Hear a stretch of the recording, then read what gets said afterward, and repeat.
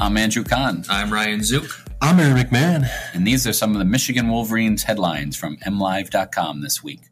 As expected, Michigan had an uneventful National Signing Day on Wednesday. It inked 23 players in the 2020 class during the early signing period in December and didn't add any new signees Wednesday. However, the Wolverines had one decommitment, with three-star tight end Nick Patterson, the brother of Shea Patterson, flipping to Princeton. That leaves just two unsigned commits remaining in the class. Three-star quarterback J.D. Johnson, who retired from football in October because of a medical condition, but is still expected to have his scholarship honored. And three-star running back Gage Garcia, who signed his LOI to wrestle at Michigan in November, but has not yet been announced by the football team.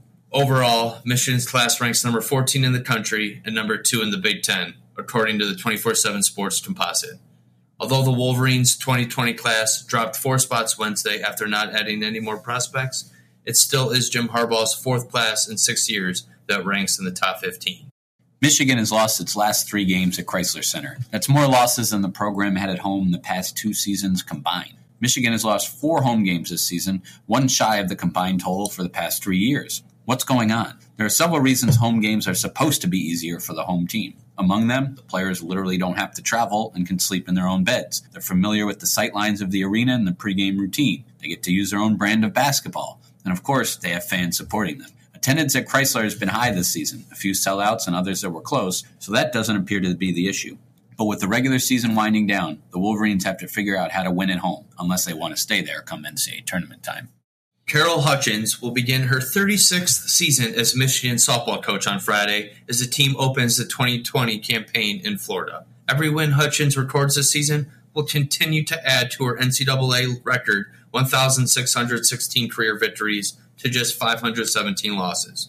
She has guided the Wolverines to 21 Big Ten regular season titles, 12 Women's College World Series appearances, and 1 national championship in 2005. When you walked in the dugout every day, you don't have to try to work, the 62-year-old Hutchins said. You were just like, let's go. I could walk in that dugout every day of my life. It's what you do. You're around all these kids, and you're here to inspire them and help make them great.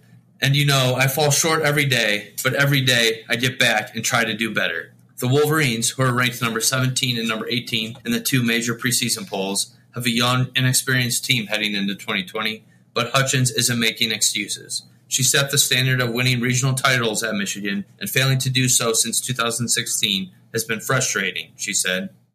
Is bigger better? For the Michigan men's basketball team, it's been a mixed bag. What's not up for debate is that redshirt junior Austin Davis has been playing the best basketball of his Michigan career. 2 games ago, he matched a career high in scoring. He set a new personal high against Ohio State, scoring 11 points. He has made every shot he's attempted the past 3 games. For his first 3 years on campus, Davis failed to crack the rotation. Now he's a serviceable big man, capable of finishing around the rim, rebounding, and defending without all the fouls that plagued him earlier in his career. But Michigan still has John Teske, a senior who plays the same position as Davis, center. As a result, Coach Juwan Howard has played the 2 of them together at times. It didn't really work in a road loss to Iowa. It worked much better against Ohio State. Expect to see more of it given Davis's recent performance.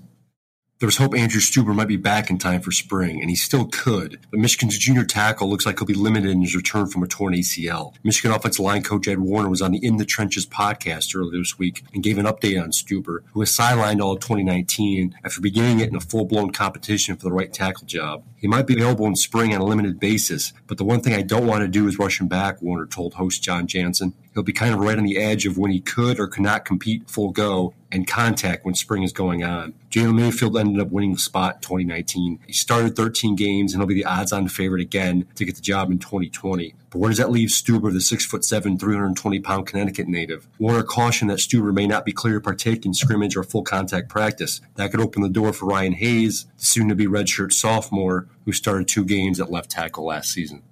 Read those stories and more on MLive.com/Wolverines.